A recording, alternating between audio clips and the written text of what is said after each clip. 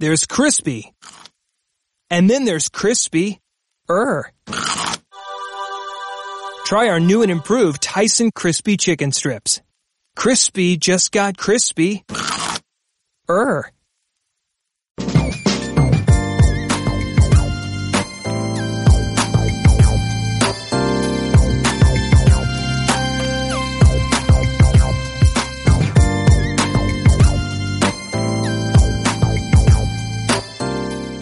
Hello, everybody. I'm Bill Rhoden, and you're listening to HBCU 468, the Rhoden Fellows podcast. I'm coming to you from the ESPN studio in New York. Now, this week, we're doing the show without the fellows, and we're actually saying goodbye to our first group of fellows. Isaiah Smalls is beginning Columbia Journalism School this week here in New York. Mania Shabazz, before she goes back to Grambling, is finishing up her vacation. And Donovan Dooley is headed back to North Carolina A&T. And so we say goodbye to the first group of fellows who are sensational, but we also want to welcome in a new class of fellows. I'd like to welcome Alana Bearfield from Xavier University in New Orleans, Janae Adams from Clark, Atlanta, Tiffany Hoy from Howard, Tucker Toole from Morehouse, Zachary Bragg from Hampton, and Isaiah George from my alma mater, Morgan. Welcome, everybody. On today's show, we're going to be speaking with Charlamagne God about his new book, and later we'll share a snippet of the Undefeated's new anthem celebrating the resilience of black female athletes who face racism and world-class opponents. So let's get right to it. So if you enjoy hearing about hip-hop celebrity news, dating issues, and politics, you probably listen to the Breakfast Club podcast. Every morning from 6 a.m. Eastern, you can catch DJ Envy, who went to Hampton, Angela Yee, who came on our show at the end of last year, and Charlamagne Thank God, who sold crack. Here we go. Charlamagne is in our studio without the crack, by the way. Without the crack. Yeah. No, that was a long time ago. Yeah, but we'll get into that. Charlamagne is in the studio with us today, and he's discussing his new book, his second book, Shook One, Anxiety Playing Tricks on Me. A book about how he's reached his full potential despite wrestling with anxiety. Charlamagne, welcome to the show, man. Thank you for having me, my brother. Yeah. How are you? Oh, man, I'm great. So am I. I'm blessed, black, and highly favored. You know, we were talking about with your book, but before, just sort of impromptu, I was asking you, because this is your second book. Yes. This is your second book. Your first one was pretty fascinating. It was more autobiography. Just how difficult sort of was the first one to write? And then given the whole thing that you're a celebrity, I guess. Yeah. So they say. No. The second one was easier to write, but it was also more difficult to write, and I'll tell you why. Like, the first one was a little bit harder to write because I just didn't know how to write a book. You know, salute to my guy, Chris Moreau. Chris Moreau is a, world-renowned author. He's done everybody from Russell Simmons to LeBron James, high school coach. Like, he's written a lot of books. So, what I would do is, I tried to do the traditional thing where you sit down with a microphone and he just asks you questions and you answer the questions and then he'll transcribe it. I just didn't like the way he was transcribing it. It didn't sound like me. So I just would start getting up on Saturday mornings and just writing these stories, because my first book was it was autobiographical, but it was a bunch of life lessons that I learned. And, I love self-help books. I love, Malcolm Gladwell. I love Don Miguel Ruiz. I love, Robert Greene. I love Gary Zukov. But the thing with those people is they have these principles and these rules that they put in their books, and they use historical references to back them up. Like, I'm just not that smart. So I just use historical references from my life to back up the principles in my first book. But the second one was easier to write simply because I knew how to write, and Chris Moreau worked with me on this one too. But, I just knew how to structure things more in a book form. But it was more difficult to write because, I was being more vulnerable, I guess. The first book is just me telling stories, and I guess I'm just being transparent like I always do, living my truth, which is one of my principles. But for this second book, I think I was telling people a lot of things about myself that they didn't necessarily know. Like, I don't think people knew that I dealt with anxiety, or even PTSD. When was it diagnosed? I mean, when, because back, like in my day, we had all kinds of stuff that you never knew. Your parents would just say, boy, deal with it, go to your room or something like that. How are you? I first got diagnosed 10 years ago. I was riding in the car with my cousin Kente. We were headed to a comedy show. We was going to see my man Little Duval. And at the time, I had just got fired from radio for the 4th time. I was back home living with my mother at like 32 years old. I had a 2-3-year-old daughter at the time. My now wife had to go live back with her parents. We're both from the same town in South Carolina, Moncks Corner. So I was dealing with a lot, and I remember riding in the car, man, and I was just stressed out, and I just had this pain in my chest, and I really thought I was about to have a heart attack. So, I even convinced myself that I felt numbness in my left arm. Like, it was that serious. So I told my cousin, pull over, and, we got some water, and I remember just praying, like, man, please don't let me have a heart attack. I'll go to the doctor tomorrow. Went to the doctor the next day. The doctor was like, there's nothing wrong with your heart. Like, you got an athlete's heart. And he was like, I was describing what happened, and he was like, sounds to me like you had an anxiety attack. Like, you had he said a panic attack. Do you suffer from anxiety? And I was like, not that I know of. And he was like, well, I mean, you good. Just, I forgot, I don't remember what he prescribed. I don't think he prescribed me anything or nothing. And I remember just driving home and thinking like, damn, an anxiety attack, a panic attack. I've heard of those, but I never thought I had one. But then I started thinking about my life.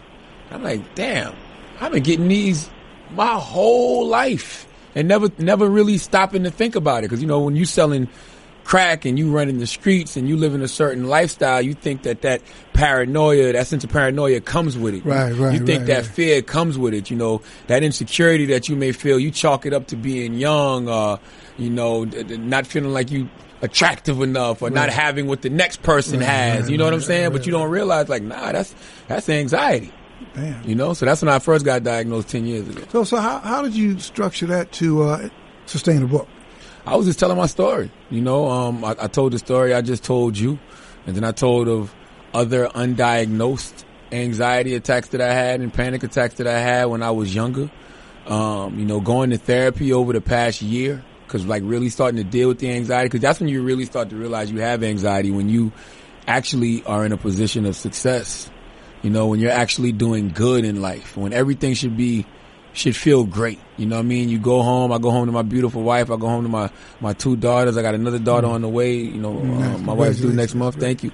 And it's just like, I'm good, you know what I'm saying? Like your business is booming, like your employees are happy, like everything is fine, but you still have those feelings of insecurity. You still have those feelings of fear, and I be having like irrational fears. Like I'll see something on the news, like, I remember in Austin, Texas, when packages were being delivered. Yeah. Packages were exploding at people's doorsteps. I'm that guy that'll see that on the news, and when the FedEx package comes to the house, like, don't nobody touch nothing. Right. Nobody touch nothing. Right. All right. So it's just like, I had to go deal with that. I'm like, why do I feel like this? Why am I pulling up at the light and a car pulls up behind me, bumping music real loud, and automatically I'm looking in both mirrors to make sure ain't nobody jumping out the car to try to rob me, or if the car tries to pass me on the road, I'm thinking the car about to shoot at me. Like, why do I feel that way? That's PTSD. But how much is that? Is just, some of Dick Gregory said, just because you paranoid don't mean somebody ain't after you, Yeah. I don't know. I've been attacked in front of the radio station a couple of times. Like, and then you couple that with growing up where I was always constantly in a fight. Or hiding in the woods from somebody because I thought that they wanted to fight me. Like I was always trying to avoid that kind of stuff. Like I grew up fighting a lot. So, when you get older and you think you're a grown man in your 30s and you on your way to work, but then this dude's outside still trying to jump you, or you go across the street to the pharmacy to get some money at the ATM machine, broad daylight in Tribeca, and somebody still wants to fight you, you're going to have PTSD. You're going to have angst. You're going to be anxious about just life. Right. I'm hearing you talk about this. I was like, wow, this kind of familiar. I'm like that. When you're supposed to be, everything is great.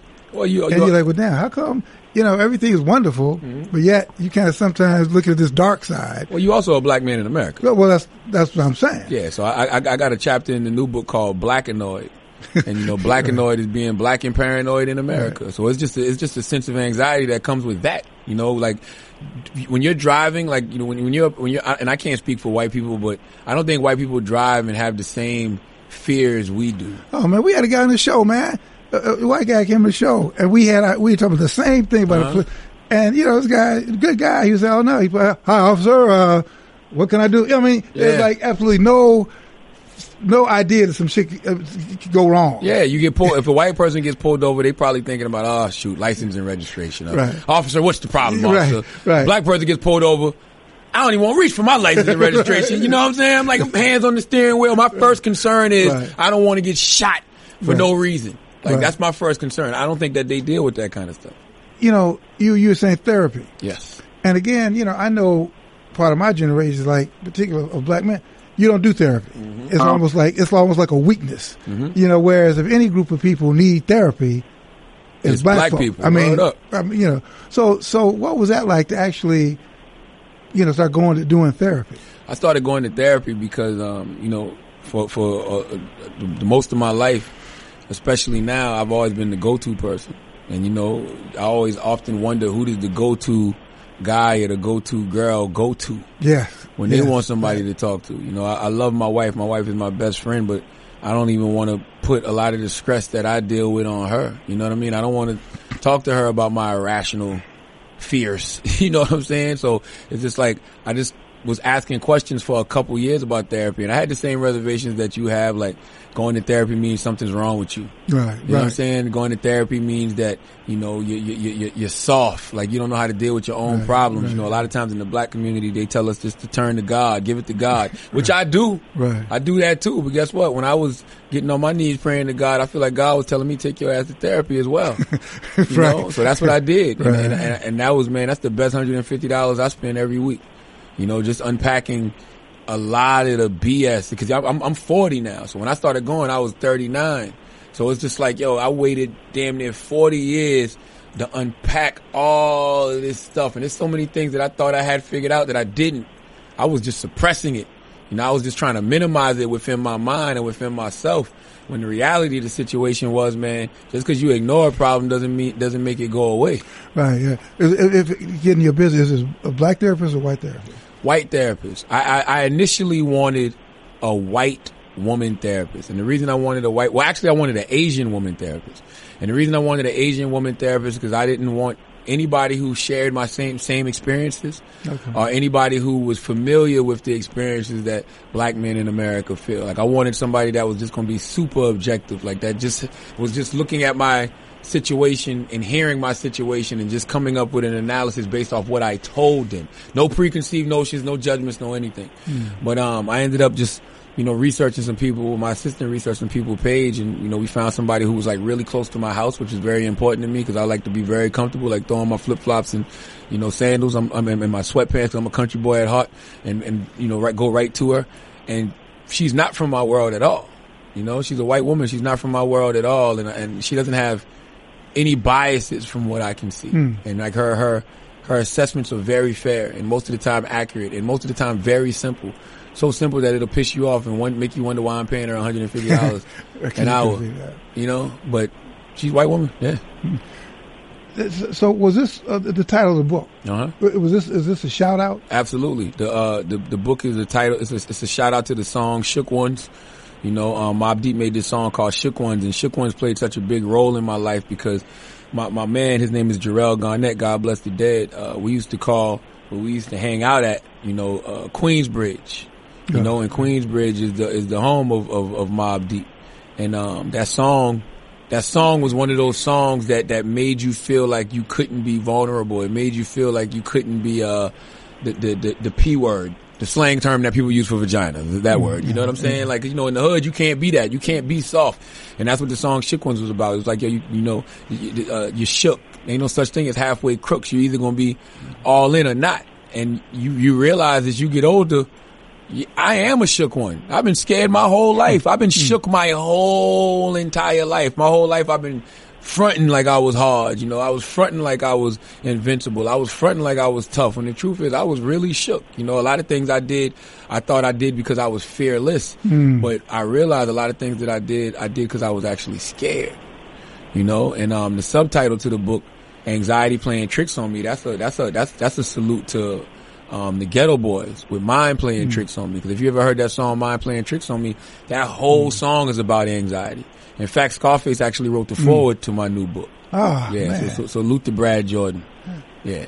I started listening to you when you were Wendy Williams. It was sort of a morning thing. I'd take my daughter to school, and it was sort of our sort of father-daughter generational bonding thing because we'd be driving. We lived in Harlem. We'd drive, and we'd always listen to. It was in the afternoon, though. So he probably was picking her up from school. Yeah, whatever it was like it was a thing because Wendy was, and then you, and I was always very intrigued by, like, who is this guy, man, who comes up with Charlemagne and this whole persona. And now more than that, I've kind of followed your career more. I'm intrigued. I mean, hear you talk about going deep and that kind of stuff. And how you got from point A to how did you get from McKelvey to Charlemagne? And I know a lot of kids ask you this all the time, but how did you get from point A in South Carolina to here? How did you survive? You talk about you joke, but it's serious about the crack and all that kind of stuff. It's actually almost a miracle that you're sitting here. I give all praises due to God. All praises due to God, but also, you got to give yourself credit for making wise decisions. You know what I'm saying? Like, like I always say, destiny's not a matter of chance; it's a matter of choice. And when I was in Moncks Corner, South Carolina, my father would always tell me that if I don't change my lifestyle, I'm going to end up in jail, dead, or broke, sitting under the tree. Right. And when that stuff starts to really happen to you, like when you start ending up in jail, or you got friends that start to end up going to prison for 4 years, 5 years, or you see people around you actually getting killed, or, family members that you used to look up to are really just sitting under the tree drunk doing nothing with their life, that's scary. So, that's when you make the conscious decision to say, man, I'm not going to live that way anymore. I'm going to do this. Since everybody's going left, I'm going to go right. And, that's what I did. At one point, your dad let you stay in jail, right? Yeah, the first time I went to jail, he let me stay in there because I was getting in so much trouble in school. I had already got kicked out of 2 high schools. I got kicked out of Berkeley High School. And, I don't salute this woman enough, but her name is Sadie Brown. She was the assistant principal at Berkeley High School. And I remember I was up for an expulsion hearing that day, and I wasn't going to go. I just was like, I'm not going. And when you don't go, you just automatically get kicked out. And she came to the classroom, pulled me out of that classroom, and made me go to that expulsion hearing, and recommended to them that they don't expel me. They send me to Stratford High School because that's where my mama taught at. And my mom's an English teacher. She's been an English teacher in South Carolina for over 30 years.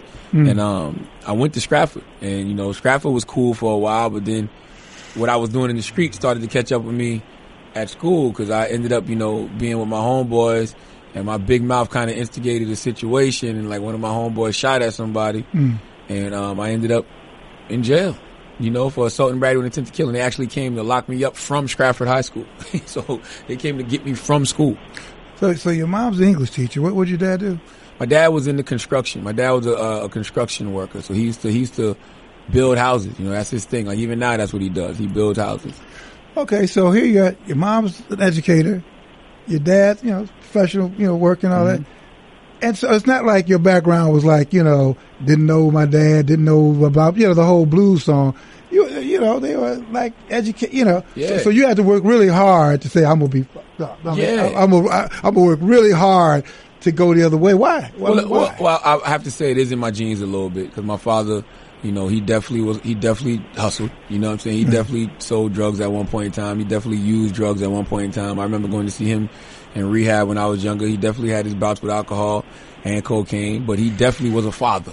Okay. That he definitely was a father that kept his foot in my ass and was like, don't do as I do as I say. So you're right. I didn't have a reason to make any of the poor choices that I made, but I think sometimes, man, we underestimate peer pressure.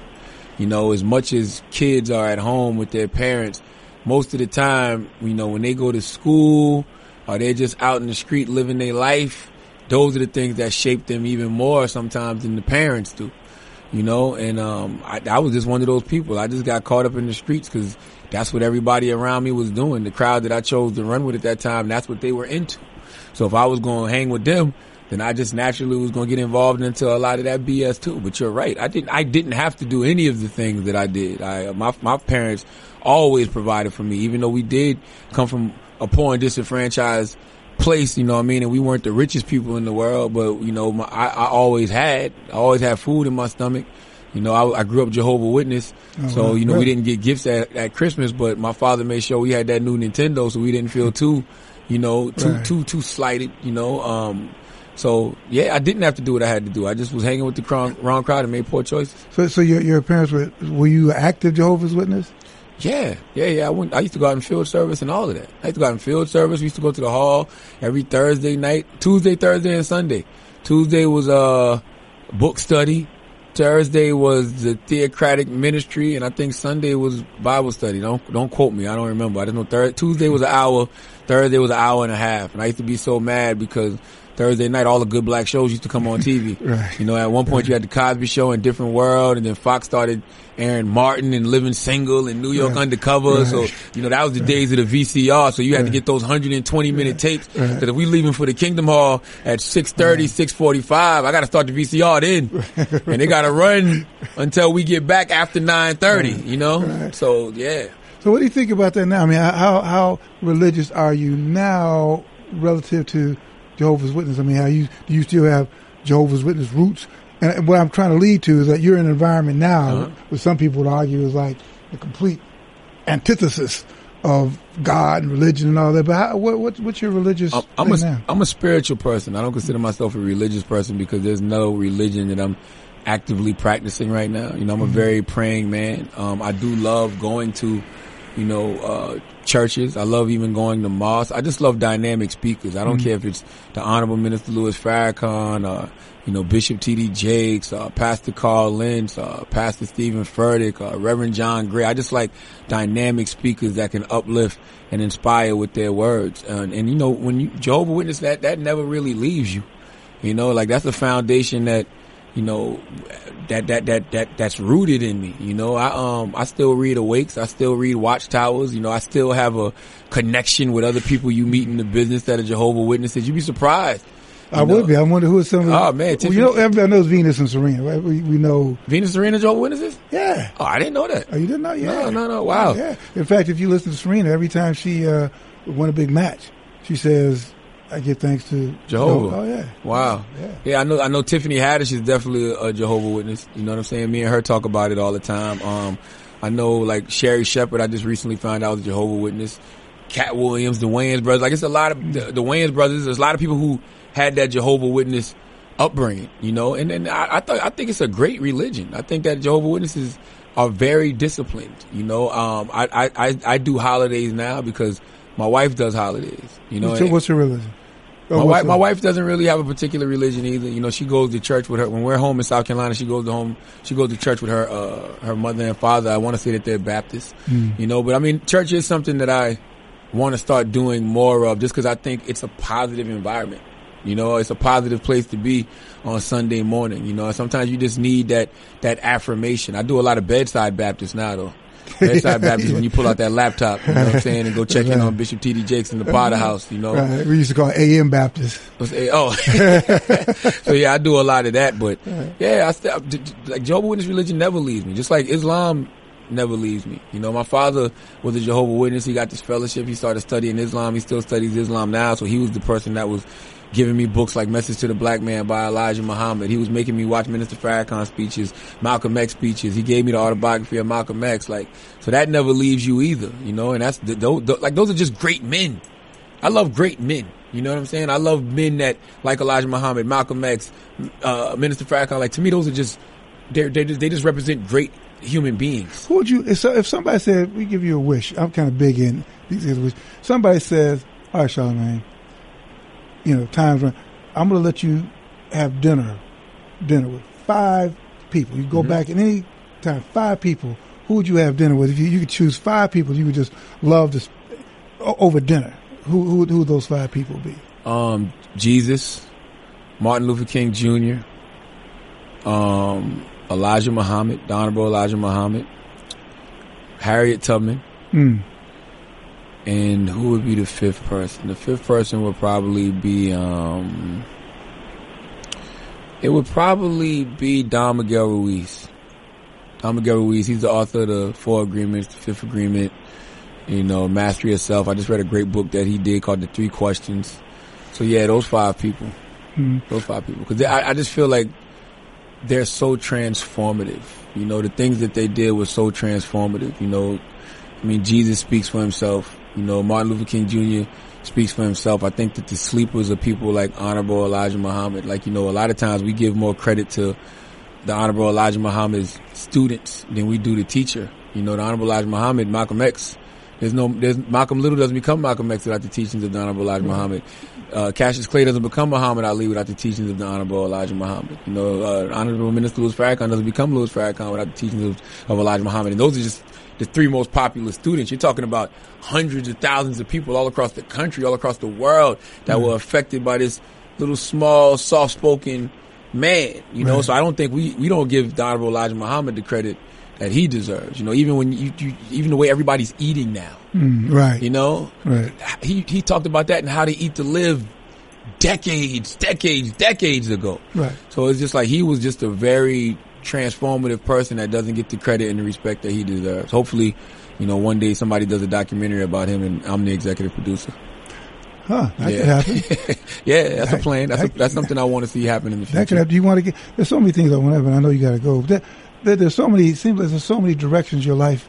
In 10 years, if you're back here talking about 10 years, what would you like this sort of bio to say that you've done? Well, I can tell you what it's going to say. It's going to say multimedia mogul. You know, from radio to television to film, you know, to books, you know, even stage plays. You know, I feel like I love creating content. You know, I love creating content because I love putting people in positions of power. You know, I love giving people opportunities. You know, I love creating television shows and thinking about who would be great to play this character. But I'm also big on messaging.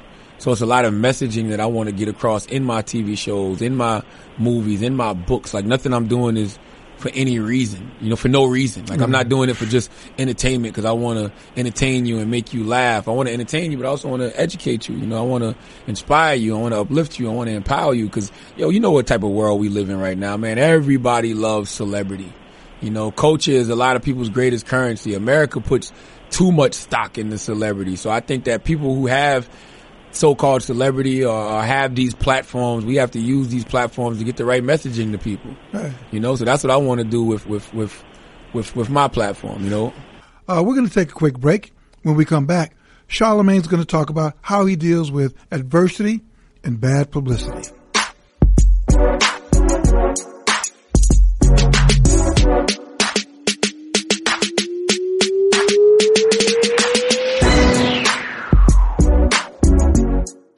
So what's your playbook for controversy? Because in your era particularly, there's no margin for error. Mm-hmm. You say it, it's there. And now almost with Me Too, once it's out there, you're guilty. 100%. I mean, it's, you know 100%. Yeah. So what's your playbook now? Again, you know, you're 40 years old and you're now becoming sort of that elder almost. Yeah. Not quite yet, almost.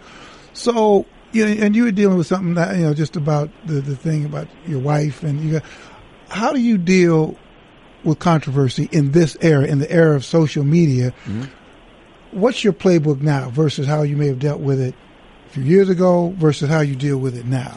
I'm going to be honest, it's very difficult. Mm-hmm. You know, it's very difficult simply because, you know, when you do grow, when you do evolve, when you know mentally you're no longer in a certain space and, you know, you have been putting the work in to evolve. You know, like I know that in the past a lot of my rhetoric has been problematic. You know, I know in the past a lot of women look at me and say I'm misogynistic and chauvinistic, but to me, I literally thought about this before there was a Me Too movement. Like you can go listen to, you know, podcasts or radio shows where I was telling brothers like, y'all, we're going to have to straighten up in a minute because, you know, like I thought Hillary was going to become president and women were just going to be like, we not taking this bullshit no more. Right. You know, but she didn't become president, but actually something worse happened. You know, you had a symbol of everything that is wrong with men in America become president.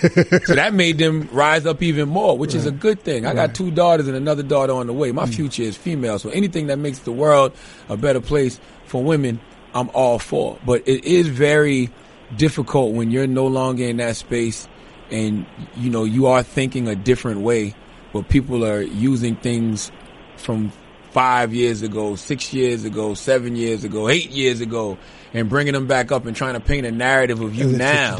And it's like, yeah, I can't stand by that. That's who I was. You know what I'm saying? I'm not that person anymore. That's why I always say this generation would never allow Malcolm Little to become Malcolm X, because they'd still be talking. As soon as he came out there with that Quran and that nice suit and start talking about Allah, they'd be like, man, shut up, man. You was just pimping. You know what I mean? You an ex-convict. We ain't trying to hear from you. Right. So it is difficult, but, you know, I navigate through it the same way I do with anything else. I know that everything that I'm experiencing is part of God's ultimate journey for me. And, you know, I've never been afraid to make mistakes. I've never been afraid to hold myself accountable. I've never been afraid to admit when I was wrong. So it's just like, if you want to judge me for old things, I'm fine with that. Because I know that I'm not that person anymore. I know that my narrative has completely changed. You can't judge 20-year-old Charlamagne or 30-year-old Charlamagne, the 40-year-old Charlamagne who's a father and a husband, and, you know, like, you just can't. You know, I'm not standing on that no more. So, and then, yeah. I mean, I've got a daughter, and I always say most men are recovering sexists. I mean, say it again, brother. Yeah, no, most men are recovering sexists, but it's just like I think most white people, not nearly are recovering racists. 100%. But nobody. Those are harsh words. But that's, you know. But I think we spend a lot of time. I'm not racist. I'm not. And so you always never really recover, because you're always trying to not be that person. Yeah. But at the end, and so, you know, you have 3 daughters, and I'm thinking, man, go back in time and talk about karma and all this and all the stuff that, you know, you did and all that. And you're right. You're trying. You want to evolve, but people want to keep you in a box. Yes. You know, people want to keep you in that prison. Yes. How do you break out? I mean, how do you? Well, you can't be a prisoner of your past, you know. But I think that, like I said before, a lot of times ignoring a problem doesn't make it go away. I think it's a lot of things that I know that I've suppressed, that I never truly dealt with, that therapy actually helped me to deal with. Like, I think about people that I may have indirectly or directly hurt, you know, or via my actions in the past, you know. So I mean, I can think about people I sold crack to. You know, I think about one young woman in particular I used to sell crack to, and she had a daughter, and her daughter was like super smart, like 1600 on the SAT smart, and she could have went to any school she wanted to on an academic scholarship, and she ended up staying in South Carolina just to be, you know, close to her mom, and eventually, you know, coming home every weekend ended up her staying home all the time and not going back to school. And I think to myself, like, damn, indirectly we caused her not to realize her full potential, because we were the ones serving her crack. Now, mind you, she could have got crack from anywhere, but I'm just telling you, those are the things that I think about now as I'm older, and because, you know, a lot of times it's like, yo, when you leave the hood, you think, okay, you good, you left the hood, you made it. But what about all the people you impacted while you was in the hood? That's still there. That's why I'm so big on philanthropy. You know, that's why I'm so big and always giving back to my hood. You know, that's why I'm so big on, you know, talking to just these kids in any community, in any hood USA, because we just owe it to the next generation to make sure that they're better than we are. You know, and that's the only way that you can kind of fix the mistakes of your past, by paying it forward. Because I can't get in the DeLorean and go back to the future and change any of those things. And guess what? I don't think it's meant for me to change any of those things. The reason it's not meant for me to change any of those things, because everything that I wasn't made me everything I am now. I needed to go through those experiences. I needed to make those mistakes to be the evolved, refined person that I am now. So let me ask you this. How do you put out fires that come up on the Breakfast Club? And do you think that you all get more attention for the controversies than you do for the good stuff that you do? You know, everybody always jumps on us when there's some controversy, when it's, you know, me. They say I gaslit Amara La Negra about the Afro-Latino community, or when Lil Duval came on and made his comments about the transgender community. Like, yes, you know, we did hurt people in those moments, not intentionally, but we did. But we still strive to do a lot of good, because, you know, just the week before, we had Janet Mock on the show, you know, when people were telling us not to do that. You know what I'm saying? Like, so it's like, I think everybody should be heard, I think everybody's voice deserves to be heard, and I feel like the platform that the Breakfast Club has is a platform for everybody. You know, so I know that that's the world we live in. You don't get credit when you do good. You get more credit when it's something negative. People will whisper your success, but scream out your failures. Right. You know, as my homegirl Jazz Fly says, but that's just the game. Well, you know, the two things before we let you. I want to talk about Kaepernick and protest. Mm-hmm. So, you know, I've dealt in sports for most of my career, and athletes spend like 99% of the time watching game film, which is of the past, right? Mm-hmm. They're watching last week's practice, last week's game, like that, and they're not doing it just so they could say, "Oh, how good it look."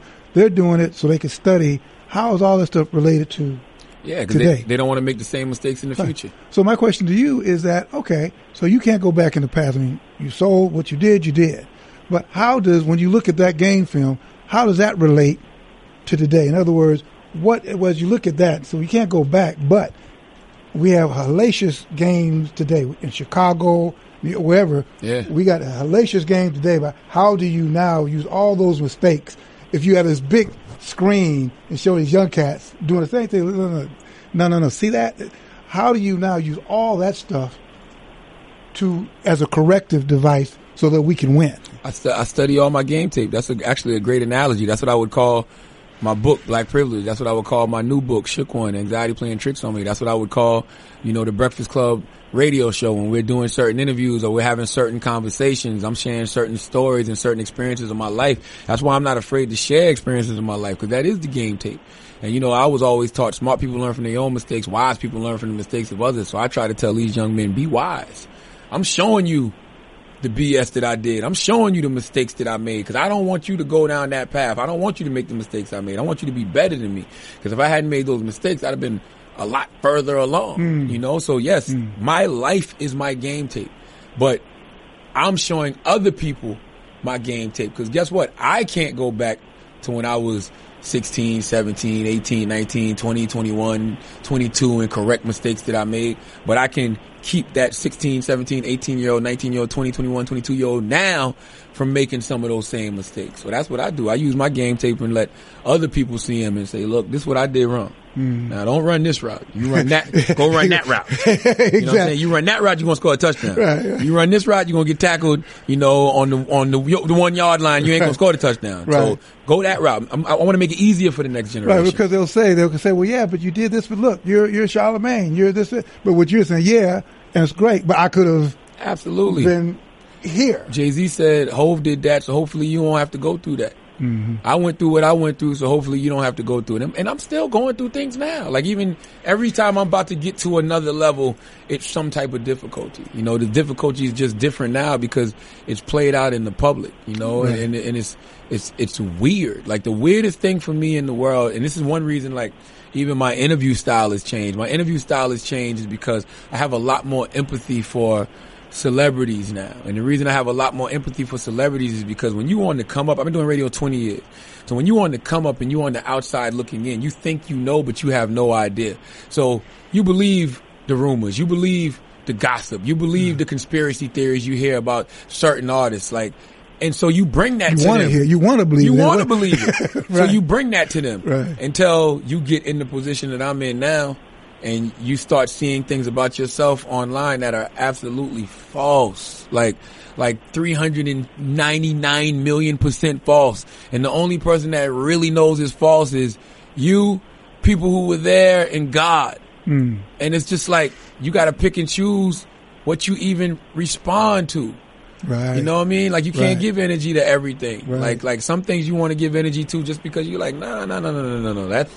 That's too much. Like, you really trying to damage me right now, damage my reputation, whatever. But some things you just like, whatever. And you just got to keep it moving. Like, yeah, I was looking at Diddy's Instagram page today, and he posted a clip from Denzel Washington, and Denzel Washington was like, he just can't really be concerned about the opinions of other people, because if he is, he can't do his job. Yeah, that's like, I was even doing the last thing with POTUS 45 and LeBron. You know, and I guess in this area and in your business, engagement, there's a thin line between engagement and ratings. Yeah. Because, you know, if you engage this guy, you'll rate any project you're working on is going to go through the roof. So you have to choose when to engage and when not to. Bron is only engaging Trump because Trump is the president. Right. If Donald Trump hadn't said anything, nobody would even ask LeBron about Trump. Right. It's the fact that Trump is the president. Because let's be clear, I don't care how much money Donald Trump got. I don't care what position of power he's in America. He isn't half the man LeBron James is. You understand what I'm saying? So LeBron know he's not dumb. He know he's not dumb. So he, like I said, he wouldn't even be engaging with somebody like Trump if Trump wasn't the president. He probably wouldn't even say Trump's name if Trump wasn't the president of the United States of America. Right. So that, but that also goes like, just that saying, when you when a dog barks at the moon, it's nothing. But boy, if we ever heard the moon barking back at the dog, right. It would be news all over the damn place, you know? So it's just like you just gotta watch who you engage with now. Cause everybody's just trying to get a rise out of you. Everybody's just trying to get attention. Everybody want to get their followers up. They want to get their looks on Instagram. So, and they're really willing to do anything to do it. Anything to do it. So it's just like you really gotta pay attention to who you give your energy to nowadays. Right. Two last things. Tell us about the gray area with Charlemagne that you're going to do with HBO. And then don't let me forget, I want to talk to you about being a Dallas Cowboys fan and are you going to watch football? Gotcha.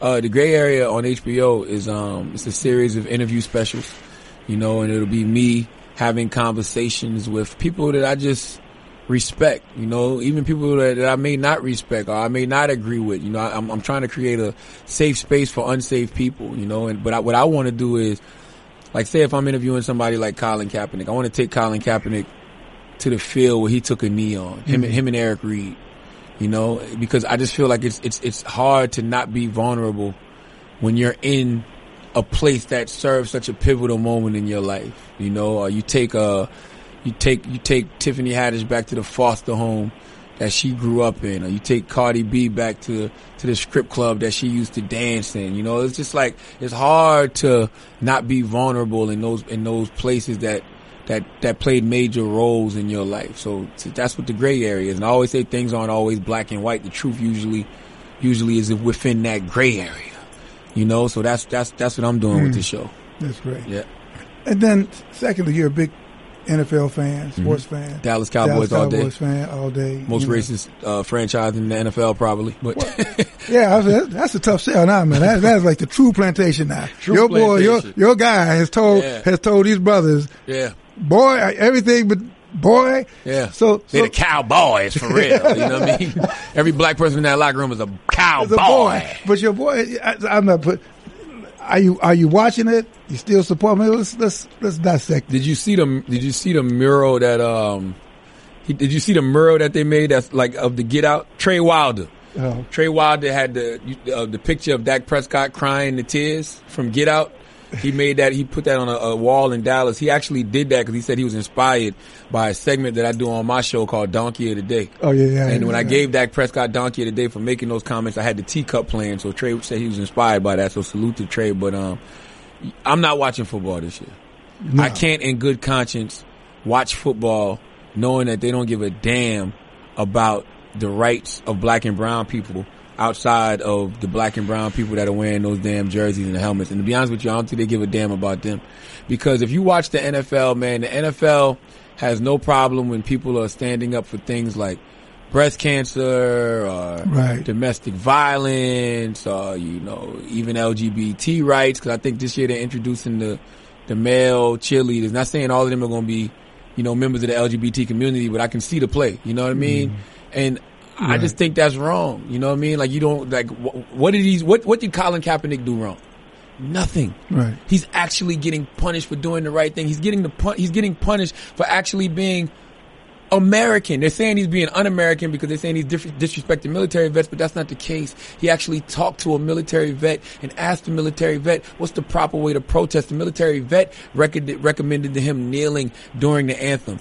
Right. If you care about black and brown people and the injustice that black and brown people are experiencing at the hands of the police, how could you be upset over what Colin Kaepernick is doing? I tell people all the time, man, if you was walking down the street and you saw an American flag on fire, or Colin Kaepernick on fire, or just a black person in general on fire, and you had a fire extinguisher and you could only out one, if you even got to think about that, Right. you're not even a human being. Right. You're not, nonetheless an American, you're not even a decent human being. If you even got to think about which one you would out first. So it's just like, I can't in good conscience watch the NFL this year. It's not even about Colin Kaepernick not having a job in the NFL, because I just think that what Colin Kaepernick is doing is way bigger than football anyway. And I think his legacy is going to be way bigger than football. It's just the fact that you're not even giving people a choice. You know what I'm saying? Like it shouldn't even matter if they want to kneel because of the injustice that black and brown people are experiencing at the hands of the police. Like don't bring, the flag don't got nothing to do with this. The military don't got nothing to do with this. And you know this. Everybody is screaming this to you at the top of your lungs. Right. And you're like, nah. So if you don't care about black and brown people, then I can't care about your sport. How are you going to use you got a podium to during the season to change the narrative, to talk about this, or you don't have X amount of time, but I'm not calling for a boycott. You know, the reason I'm not calling for a boycott is simply because there is a lot of brothers who play in the NFL who are good brothers, you know what I'm saying, who use that money to give back to their communities, who, you know, will still find ways to protest, you know, who don't agree with what the NFL is doing. So I'm not calling for a boycott because, you know, I'm not trying to stop another brother's livelihood, but I'm just simply telling you I can't in good conscience watch until some real changes happen in the NFL, you know. And I think one of those real changes that need to happen is you can't take away players' constitutional rights to protest, number one, and you know that kneeling ruling that they implemented is definitely against the CBA. It's definitely against the collective bargaining agreement. Like y'all didn't even talk to players about that. Well, the guy that needs to be is another show. The guy who really is the Players Association, Morris Smith. To me, he's the culprit in this whole thing, because if you are the head of the players and your players are being attacked, yes, where are you at? You know, I just don't. I really just don't understand how people can, you know, ignore the blatant hypocrisy of allowing players to protest anything else they want. As soon as you protest, you know, because of the injustice that's happening to black and brown people, it's a problem. I got an issue with that. Like, that's just blatant hypocrisy to me. So I just can't in good conscience watch the NFL this year. I just can't do it. And guess what? This will be the year my goddamn Cowboys win the Super Bowl. That's right. We're going tomorrow. Me and Jamal are going tomorrow. This will be the year my Cowboys win the Super Bowl. That's right. And I said, somebody check in on Charlemagne. We're gonna have like monitors. What do you call it? Thing you put on your ankle? No, you know what it is. Monitors. You know how when somebody's on a diet, you just let them smell the food. You know what I mean? Just text me and let me know what's going on. You mean to tell me the first Cowboys Eagles game? Lord have mercy. And the Eagles, they're both like undefeated. You're gonna be what? I can't do it, man. I can't in good conscience. I just can't do it, man. And Colin is actually like a friend of mine. You know what I'm saying? Like he's somebody that I talk to. You know what I'm saying? Like we eat together. Like that's a friend, and he's a really good person, man. He's a really good human being. I don't like to see good things happen. I mean, bad things happen to good people. Because all he literally did was take a stand for what's right. What did he do wrong? Like, I'm just trying to figure out, what did Colin Kaepernick do wrong when EA Sports bleeped his name out of the video game like it was a curse word? Yeah. Well, you know what he did. I mean, you know what he did. He stood up for black and brown people. You know what he did. I mean, you know, LeBron James calls the president a bum. Yeah. And played the NBA Finals and continued to play. Yeah. This guy didn't say anything to anybody. And I've asked people, why do you think that is? Now, one guy could call the president a bum and plays in the finals. Another guy doesn't say anything, just kneels, and will never work again probably. Well, different culture in the NBA. Not to mention LeBron James is the NBA. Right. So you're not going to get rid of LeBron James. Right. You know, but I will say this. I'm happy Colin Kaepernick just got blackballed. Because there used to be a time in this country when you stood up for the poor and disenfranchised, when you stood up for black and brown people, they'd kill you. You know what I'm saying? Straight up. Yeah. Martin Luther King Jr., Malcolm X.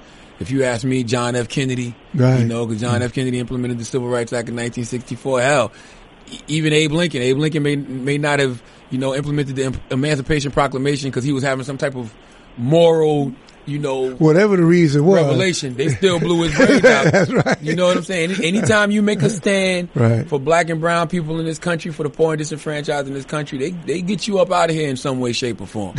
So thank God the brother Colin is still here. That's right. You know? That's right. Hey, my guest has been the great Charlamagne Tha God. Yes, sir. Co-host The Breakfast Club, star of stage, soon to be screen. Yeah. As behind the scenes, though. I don't want to be on behind the scenes. Well, that's where the power is. Yeah. Power and control. His new book is Shook One. Anxiety Playing Tricks on Me. It'll be out October 23rd. You can pre-order now wherever you buy books. You can go to cthabook.com, CTHA book.com. You can go to Amazon, Barnes & Nobles, wherever you buy books. You can pre-order now. I come out the same day as Kobe, by the way. Oh. Yeah, Kobe's book, The Mamba Mentality. That's it. Which I shouldn't be promoting because it's competition, but it's really not. It's the all more good. the merrier. It's all good. It's all yeah. good. It's all good. And don't sleep on your first book. Black Privilege. Opportunity comes to those who create it. Yeah. Hey, New York Times bestseller. Yeah. Hey, Rashad, thank you so much, man. Thank you for having me, man. We got to do part 2. I'm with it. This is part 2. This is great. Thank you, brother. All right, thank you so much. We're going to close our show with a new single called Undefeated by artist Rihanna J. You can find the full song on Apple Music, iTunes, and Spotify. It's part of a project between The Undefeated and Morgan State University that examines the hardships faced by black female athletes. The song celebrates their resilience. Fall once, get up twice. Keep my head up high. Make that sacrifice. Oh yeah. I won't minimize. You won't dim my light. I'm gonna win this fight. Oh yeah. You say I'm not good. You say I'm too bold. I'm coming on strong. You say I'm too this. You say I'm too that. Well, that's too bad. 'Cause it ain't a secret. That's how we treat it. But I still believe it. I'm undefeated. We've been doing this forever. This ain't nothing new. Being good at being better. Always had something to prove. Breaking records, that's what we do. Touching all the untouchables. Can't lose. That's what we won't do. That's all the time we have for today. This show is produced by Aaron Mathewson. Special thanks to Charika Foster Brasby and Kyrie Williams. Get all of the HBCU 468 podcast, as well as The Plug, The Right Time with Bomani Jones, and Morning Roast by subscribing to The Undefeated on the Listen tab of the ESPN app. Join us next week for another HBCU podcast, and don't forget to make The Undefeated your go-to site for a soulful look at sports and entertainment. Have a great week, everyone.